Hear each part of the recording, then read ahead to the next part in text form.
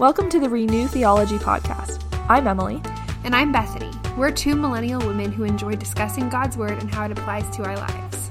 We believe in seeking to be rooted and established in the Word and allowing its truth to penetrate every area of our lives.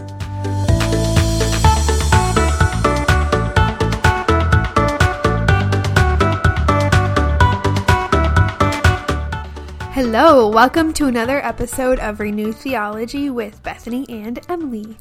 Today we're going to be talking about Messianic fulfilled prophecy, and we're super excited about it. We did a previous episode about historical fulfilled prophecy, and that's really exciting because it helps give the Bible a foundation for it being valid. I'm also really excited about the Messianic fulfilled prophecy because it proves the validity of Jesus specifically. And since Jesus himself said that the Bible was written for him, like the Old Testament was written about him, it's neat to go back and see the specific prophecies and how they were played out in the life of Jesus. I think it's really easy to only see Jesus in the New Testament and forget that he's actually sprinkled throughout the Old. I think that that's something we forget a lot of the time. So then when you come across a passage like this one where it's so clearly about Jesus and it prophesies him, and, you know, like personally, before we ever looked at prophecy, the only Old Testament prophecy I knew of was in Isaiah when he will be called Prince of Peace and Lord of Lords. Like, yeah, the ones that we hear at Christmas. Yeah, exactly. And then that's just about, or I shouldn't say just, but it's about Jesus' birth. Yeah. And yeah, we only hear about it at Christmas, and that was kind of the only one that I really was aware of. So then when we discuss this one, it's super exciting. It's a lot of fun to see Jesus in other places in the Old Testament as well. Yeah, regarding prophecy specifically, I kind of feel like I've been carrying around this treasure chest my whole life, and I've been like looking at the outside a little bit and memorizing some of the stuff on the outside. But I feel like I've opened up the treasure chest and realized this thing that I've been carrying around for years has all this really amazing stuff on the inside, and I now get to kind of dig in and learn about it all. So why study Messianic fulfilled prophecy? Well, I think you already touched on an important point, that it proves the validity of Jesus. A verse that I think ties into this is Luke chapter 24, verse 44 to 45. So this is after Jesus has risen from the dead and he's appearing to his disciples. So verse 44 says, "Then he said to them, 'These are my words that I spoke to you while I was still with you, that everything written about me in the law of Moses and the prophets and the Psalms must be fulfilled.' Then he opened their minds to understand the scriptures." And to me, that just really speaks to, you know, it's easy to see Jesus in some of the prophets, I think, but I don't know, I just never thought to look for him in the Psalms, which is what we're going to be talking about today. And if he literally told us, they talk about me in the Psalms. Now, one thing to remember with that verse is that Jesus' Bible was the writings of Moses, the prophets, and the Psalms. Like, that's what the Old Testament is. That's what his Bible was. And so he's saying the entire Old Testament was all written to point towards me. Yeah, and I think that this kind of prophecy can also be a great launching point for evangelism. Mm-hmm. I think that, you know, somebody, especially I think for Jewish people who only consider the Old Testament to be the Bible, this is a great place to find Jesus in their Bible. Yeah. Now, Paul was actually really, really good about this, because even though God had commissioned him as a apostle to the Gentiles, he tended to preach to the Jews first. And so if you look at his different sermons in Acts and then in the different ways he writes, he tends to go through the history in the Old Testament to prove his point. Now, the second verse that you read there, "Then he opened their minds to understand the scriptures," that just strikes me, because I believe that that's what our experience in the recent months and years has been. Like, the Lord has opened our mind and our eyes to see what the scripture actually says, instead of just reading it over like normal as we have all of our lives. And that to me is just a very personal outpouring of God's grace and mercy and love on our lives, and especially in giving us this platform to speak out of, and then each other to be able to do this with. I'm very grateful that he's done that. And I'm super excited to just keep learning about it and praying that he would continue to open up our eyes and minds to what he's written. Yeah, and I think that God working in our lives and in our hearts and studying the more intellectual side of Christianity, like theology, like prophecy, those two things are not mutually exclusive. No. But rather, you can have one without the other, but when you put them together, it's like iron sharpening iron. Like it's like they just both point you even more towards the Lord.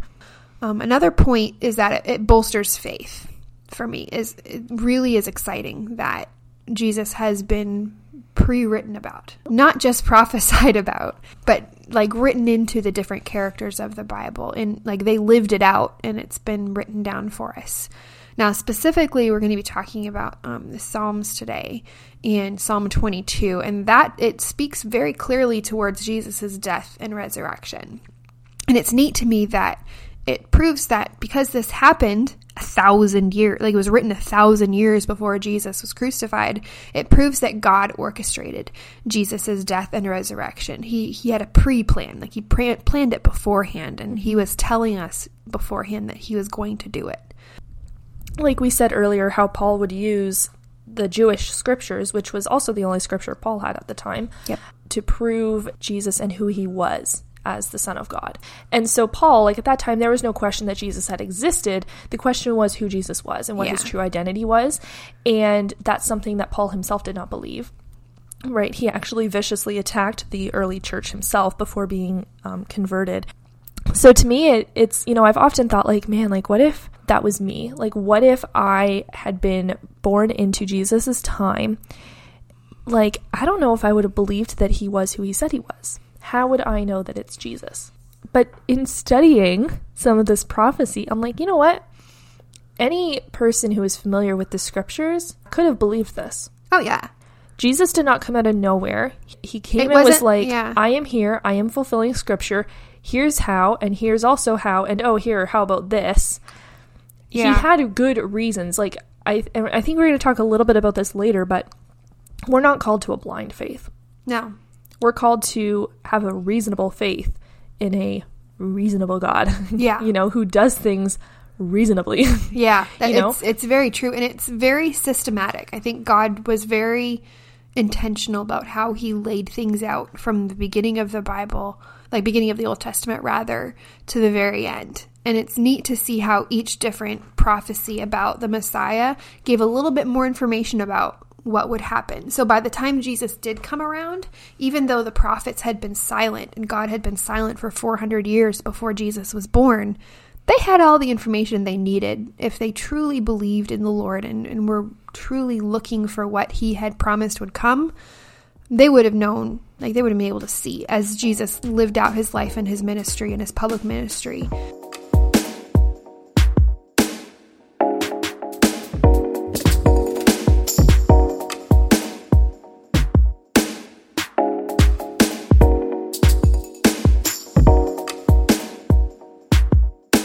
So open up your Bible. We're looking at Psalm 22. Because the passage is pretty long, I'm going to kind of skip around a little bit and point out the verses that I'd like to really talk about. So the very first verse, Emily, would you want to read the first verse and the third verse for us? Sure. So this is Psalm 22, verses 1 and 3. My God, why have you forsaken me? Why are you so far from saving me from the words of my groaning? And verse 3. Yet you are holy, enthroned on the praises of Israel. So the very first part there, my God, why have you forsaken me? That should sound familiar. You should probably be able to remember that if you're familiar with the Gospels, because it's in the crucifixion story. Jesus says this. And it's so important that if you read in your Bible, it probably has the English translation as well as the ancient Hebrew translation, because it's Eloi, Eloi, lama sabachthani. It's going to have that and then the English translation in there. That's because it's so important. Jesus, back then, if you were reading in your Bible, they didn't have chapter numbers and verse numbers. It just kind of was what it was. So, and they didn't really have titles of their psalms either. So if we were memorizing them, you would memorize the whole thing and there'd be little key phrases that would remind you about it. So Emily, if you were memorizing this one, and you were memorizing the scripture, all I would have to do to remind you of this and be like, oh yeah, the my God, why have you forsaken me one? And you'd be like, oh yes, I know that one. And you would kind of have the whole thing downloaded, ready to go. Right. Yep. So this is Jesus, like his little hint. This is what's going on. Think back to this psalm, which he does that numerous times in his ministry. I think too, like, although in Jesus' time, saying that phrase would have been like, everybody would have sort of like downloaded Psalm 22 into their heads when they heard that. Yeah. I think that nowadays we hear that phrase, my God, why have you forsaken me? And we immediately think of the crucifixion story. Oh, that's interesting. On this side of the cross, right? Yeah. Because that's the context that we're familiar with that phrase in. Yeah, and we haven't memorized Psalm 22. Exactly. So it's a very emotionally charged verse. My God, why have you forsaken me? Why are you so far from saving me from the words of my groaning? Like, this is a very powerful statement. Mm-hmm. And it's kind of follows the line that most Psalms do, where either, like the ones where they're in trouble. Oh, I'm in trouble, but you, God, are holy. Would you save me? So verse 3 is, yet you are holy, enthroned on the praises of Israel. Now, one thing to note about this is that it's a messianic psalm. So it was written with 1,000 years before Jesus. And in fact, ancient rabbis believed this psalm is detailing the suffering of the Messiah. And Jesus was the first person to quote this as written about the Messiah, which is interesting. So you're saying that Jewish rabbis, even though they don't believe Jesus was the Messiah, they still believe this psalm is about the Messiah to come. Exactly. Yeah. Interesting. Yeah, so this is a detailed account. It's a psalm written by David, and it's a very detailed account, but it doesn't fit anything in David's life. There's nowhere where we were like, oh yes, we can say that this is just like this in David. So now we're moving on to Psalm 22, verses 6 through 8. But I am a worm and not a man, scorned by men and despised by people. Everyone who sees me mocks me. They sneer and shake their heads. He relies on the Lord. Let him rescue him. Let the Lord deliver him, since he takes pleasure in him. That's depressing. Yeah. The thought of being a worm, you know what comes into my mind? No. Yes, you do. We talked about it. It's Khalil, the half worm, half caterpillar from Jonah the VeggieTales movie. My mother was a caterpillar and my father was a worm. But I'm okay with that now. So that's what first comes into my mind. Also, worms, ew. This is a really, really neat thing, because people think that this phrasing of worm is referring to something called a Toloth worm, or multiple spellings, but a Tola worm, maybe. So it looks more like a red bug, and this is probably going to gross you out, but it's going to give you a good mental image. Think of like a beetle kind of bug that looks like a red candy that has like a sugar coating on it. So this worm is native to Israel and the surrounding areas, and it was used to dye the ram skins and the priest garments in the temple red. That's the dye color. So this worm the mother attaches to the tree as an adult. And then she makes a hard protective shell around her body and lays her eggs under the shell and her body. So she's like making this little nest thing, but she's using the outer shell of her body and making it super hard so nothing can get in. In fact, if you try to pull it off, you'll kill the mom. So she's effectively like gluing herself to the tree. Oh, yeah. Okay. So then she lays her eggs under her shell in the body. So the babies hatch. We say babies because it's cuter. And they eat the living mother's body. Like she's alive and they are eating her. She uses herself to nourish them. Then the mother dies, the babies leave, and the carcass bleeds this red dye out onto the tree. So that's the red dye that the priests will scrape off to use in dyeing. 3 days later, the carcass has turned waxy and white, and it falls off the tree. It kind of looks like snow, and this material can be used as medicine. You might have already picked up on a couple of things how this relates to Jesus, but I would like to, Emily, would you read for us Isaiah 1 verses 18? Sure. It says, "Come, let us discuss this, says the Lord. Though your sins are like scarlet, they will be white as snow. Though they are red as crimson, they will be like wool." I've definitely heard that verse before. Oh, yes. That's what I first thought when I heard this, it's just very exciting. So here are some quick points of interest. Jesus also died on a, quote, tree. The cross was made of wood. Yeah, I've definitely heard the cross referred to as a tree. Yep. we live from his sacrifice. So Jesus is the one, he says that if I called to my Father, he'd send me a legion of angels to come and rescue me. So Jesus is the one who sacrificially put himself on the cross. And then if you look at the time he was in the tomb, he was in the tomb for 3 days, which parallels the 3 days-ish that the worm is sitting on the tree. So he was made whole and given new life. So just like the worm is the after parts, both of them are used for a new purpose. Jesus too, he's made whole and resurrected, and it's eternal life, which parallels what he also does for us. So it's just it's not like clear. Like if this was the only evidence for the validity of the Bible, I wouldn't be like blown away. But in this sense, I think it's just a really neat little tidbit that the Lord has put in there for us, and parallels the experience of the Israelites as well. Yeah, I don't remember if he said this or not, but I think it's really interesting too how we benefit from his sacrifice. Yeah. Right? I think that's an important point to make as well, that not only does he give himself, but we benefit and we live because of him. Yeah. Like the worms, the babies would not live if the mother did not give herself up for them. Yeah. So if we go back to the text, we're going to look at verse 8. So it says, he relies on the Lord, let him rescue him, let the Lord deliver him, since he takes pleasure in him. So this phrase was quoted by onlookers who were at the crucifixion of Jesus. Yeah. He saved others, let him save himself. Yeah. I think we tend to forget that a lot of stuff in the New Testament is either direct quote or a paraphrase of the Old Testament. Mm-hmm. So Psalm 22 verses 14 and 15 say, I am poured out like water, and all my bones are disjointed. My heart is like wax melting within me. My strength is dried up like baked clay.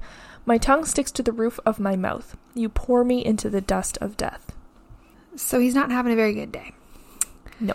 To say the least. So we're going to, just like the last prophecy episode that we did, I'm just going to pull out key phrases and talk about them. So from verse 14, the phrase is, all my bones are disjointed. Now this is very, very like crucifixion, because when a person is crucified, they are hung by their arms, and the weight of their body, like their body weight of them on the cross, pulls the joints of their arms and their shoulders out. But their bones aren't broken. That's a very clear difference between disjointed and broken. So it's like spread out would be another translation. Now, going forward, most of what we're going to be talking about is how this passage is a prophecy and a description of crucifixion. Now, one thing to note is that crucifixion was not actually invented until 600 years later, and it wasn't perfected until like a couple hundred years before Jesus was born. So that's pretty interesting as we go forward. So the next verse or phrase is, my heart is like wax melting within me. So if you look at how Jesus's last days kind of went about, he was whipped, flogged 3 different times. One of the times with a Roman flagella, and that's like a bunch of different strips of leather that have a whole bunch of metal and glass weaved into them, and that would totally have ripped up his back and his body. We're talking pretty extreme blood loss here. So when your body loses more than 20% of its blood, you go into something called hypovolemic shock. And one of the effects of that is that you have heart failure. So this phrase, all my bones are disjointed, my heart is like wax melting within me, Jesus died very probably of heart failure. So the next thing that stands out to me is, my tongue sticks to the roof of my mouth. And this reminds me of Jesus asking for water on the cross. Yeah. But he doesn't ask for water. I suppose he just says, I'm thirsty. Yeah. And this would be another super common, I guess, side effect seems like a really weak term when you're talking about crucifixion, but that's effect. That's one of the things you suffer from when you're being crucified. And the next phrase, you pour me into the dust of death. This is the phrase for someone who is dying or dead. That's what this phrase is used for. So the person who this has to be about has to be like very close to death and dying. So the next set of verses we're talking about is 16 through 18. For dogs have surrounded me. A gang of evildoers has closed in on me. They pierced my hands and my feet. I can count all my bones. People look and stare at me. They divided my garments among themselves, and they cast lots for my clothing. So the first phrase here is, for dogs have surrounded me. This phrase, dogs, is translated into despicable people. A lot of the time, animals are used to parallel people or groups of people in Old Testament scriptures like this. So we're thinking despicable people have surrounded Jesus, or the person that this is about. But interestingly enough, another translation of this term can be friends, which to me is extremely ironic.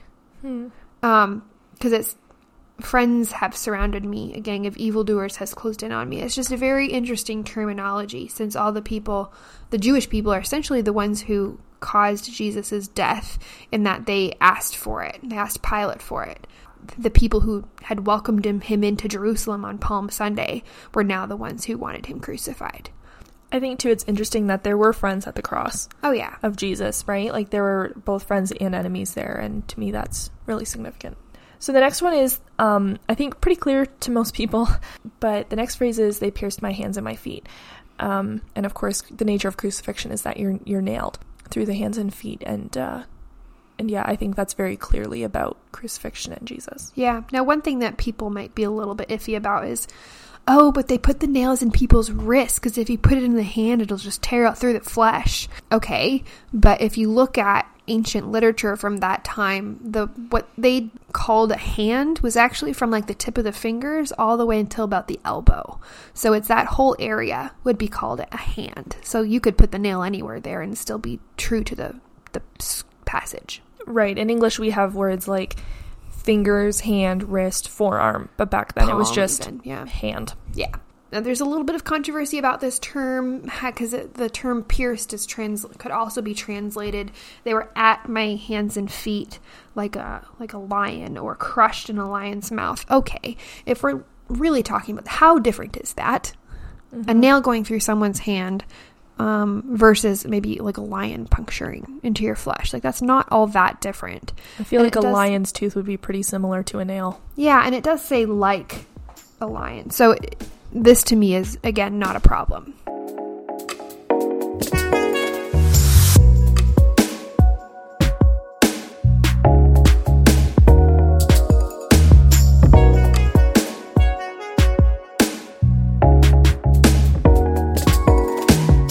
So a little blurb here about Roman crucifixion. Crucifixion itself was invented by the Persians 600 years after this psalm was written.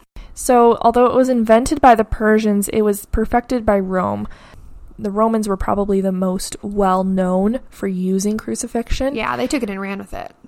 Yeah, and I think, too, it's easy for us to think that, like, Jesus died this horrible death. Of course he did die a horrible death, but there were literally thousands and thousands of Jews who were crucified by the Romans. And as we know, 2 others were crucified at the exact same time as Jesus, synonymously with him, and that was at 9 a.m. in the morning. So I think, many people were being crucified by the Romans every day. So although Jesus' death is horrible by today's standards. And if you say crucifixion, that's who people think of. Yeah, he definitely died an ordinary death in his culture. Yes, I would agree with that. So Rome used this method of execution for everybody but themselves. If you were a Roman citizen, you could not be crucified. So you may be familiar with the term excruciating. This is a term that was made up to refer to the pain of crucifixion. So crucifixion, the agony and the type of pain was so acute and so extreme, they literally needed a new word for it. So the next phrase that stands out to me is, I can count all my bones. And I think this is really interesting. Jesus, of course, we know that he was stripped of his clothing, which we're going to come to in a minute. But, and of course, you're not able to lift your head easily. So you're looking down, and to me, that's very clear about Jesus being able to see the bones in his, in his rib cage and in his legs. And he was able to see all of the bones in his body. The next phrase is, people look and stare at me. So, interestingly about this specific crucifixion is that there were people there to watch. Yeah, and I would say that that was probably different than most crucifixions. I mean, I think typically when you have tons of crucifixions happening in a single day, or like even hundreds happening in a week, not every crucifixion is going to have an audience. Yeah. Right? And you know what? A common thief who you don't know, you're not going to watch his crucifixion. What's special about that? There was something significant about Jesus's crucifixion, where there were religious leaders and also his own followers watching this. His crucifixion had an audience. Yeah. And then one thing I actually just thought of was the Roman soldiers probably thought this was super common until there was an earthquake, because one of them says, surely this man was the Son of God. That's why they're so shocked. They do this all the time. This is very routine for them. And then something very out of the ordinary happens to shake things up a little bit. Yeah, I think in the very last phrase in this set of verses is something we'll also recognize from the crucifixion story. They divided my garments among themselves, and they cast lots for my clothing. Now, to me, this is two separate things. So you can divide garments, or you can cast lots for the garments. But if you divide the garments, then how is there anything left to cast lots for them? You know what I mean? It seems to be almost a little bit redundant. And those two things seem to be mutually exclusive of each other. Yeah, which one happened? Right. Of course, until we read the passage where we find out that the soldiers divided Jesus' clothing, but then there was one piece of clothing that they didn't want to rip it because it didn't have any seams in it. It was a nice piece of clothing, so they actually decided to cast lots for that one piece of clothing, which is such a small detail, right? But again, it just adds to the validity of this prophecy. So the next set of verses is Psalm 22:19, verse 21. It says, "But you, Lord, don't be far away. My strength, come quickly to help me. Deliver my life from the sword, my only life from the power of these dogs. Save me from the mouth of the lion. You have rescued me from the horns of the wild oxen." Now, this kind of comes back onto familiar territory. If you're familiar with the psalm, sounds a little bit more like what we know. Now, what I want to do is draw a line right after "save me from the mouth of the lion." So you can split the whole psalm into two right here. From this line all the way up from the start, it's all about death. It's all like, Lord, help me. This is what's happening. Or God, help me. This is what's going on. This is awful. After this line, it's all about resurrection and about praising God. And it's very quite beautiful. So you just kind of take verse 22 and split it down the middle between those two phrases. Yep, between lion and you. So our next set of verses is Psalm 22 and 23. "I will proclaim your name to my brothers. I will praise you in the congregation. You who fear Yahweh, praise him. All you descendants of Jacob, honor him. All you descendants of Israel, revere him." Now this is really neat because this person is saying, descendants of Jacob, descendants of Israel, honor God, praise him. And it's very specific to the Jewish people or the Hebrews. But if we look into the next verses, which are 30 and 31, we're going to skip a little bit. It says, "All the ends of the earth will remember and turn to the Lord. All the families of the nations will bow down before you. Their descendants will serve him. The next generation will be told about the Lord. They will come and tell a people yet to be born about his righteousness, what he has done." So the phrase here I want you to know is the third line.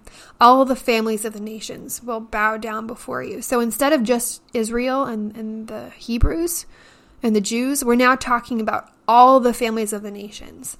Now, who has had a life where they die and then suddenly are being praised for being rescued, and then that life and their story reaches the entire world? Is there anybody but Jesus who this can be said about? Not that I know of. No, the answer is no. In fact, it goes even further than that in the next set of verses. So the next phrase says, "They will come and tell a people yet to be born." Hey guys, that's us. Guys, that's us. How exciting is that? Mm-hmm. Yeah. It's a story that is carried through many, many generations. Yeah. So what I think is a good takeaway for this is not only should the Jews praise him, but the whole world should. We should tell the whole world about this. The story is about a temporary forsaking, but an ultimate deliverance. And the fact that you can split it into the two of like help, death and help, into praise and resurrection, Jesus rarely spoke about his death without talking about his resurrection. It was always death and resurrection, death and resurrection. And this psalm is the exact same way. It's really neat because when I read this, I almost feel like I'm reading the New Testament. Like it has that flavor that the New Testament does. Yeah. And this is so encouraging to me because when we, I find when I was younger, I used to almost be afraid to dig too deep into scripture because I was worried I was going to find something that I didn't have an answer to, and then my whole faith would be challenged and I would become an atheist. Yeah. This was like a fear of mine, having grown up in the church. But I love that when we dig deeper into scripture, our faith is anchored, not unmoored. We look for answers and we're really seeking the answers and we find them. That strengthens our faith. It doesn't shake it loose. The way I think about this is that you can fact check and you can challenge the Bible as much as you want, and it's all God all the way down. He will go with you all the way down, and he will have the answers. Yes, it might be a little bit difficult, and you might have to do some research and search, but you can challenge it as far as you want to go, and he will have them. It's so encouraging to me. It's like an onion. Yes. You peel the layers. Not only do you peel the layers, but the more layers you peel, the stronger the onion is. Okay, so you know what I'm saying? When your eyes water from an onion? Oh, I thought you meant like physical strength. No. When your eyes water from an onion, right? And you peel back, your eyes might not water when you peel away that first layer of skin, but the closer to the center of the onion you get, the stronger its smell and everything gets, right? And you're, and then you're like sobbing, and that's kind of what I think of when I think of the Bible. The deeper we get, the more God we find.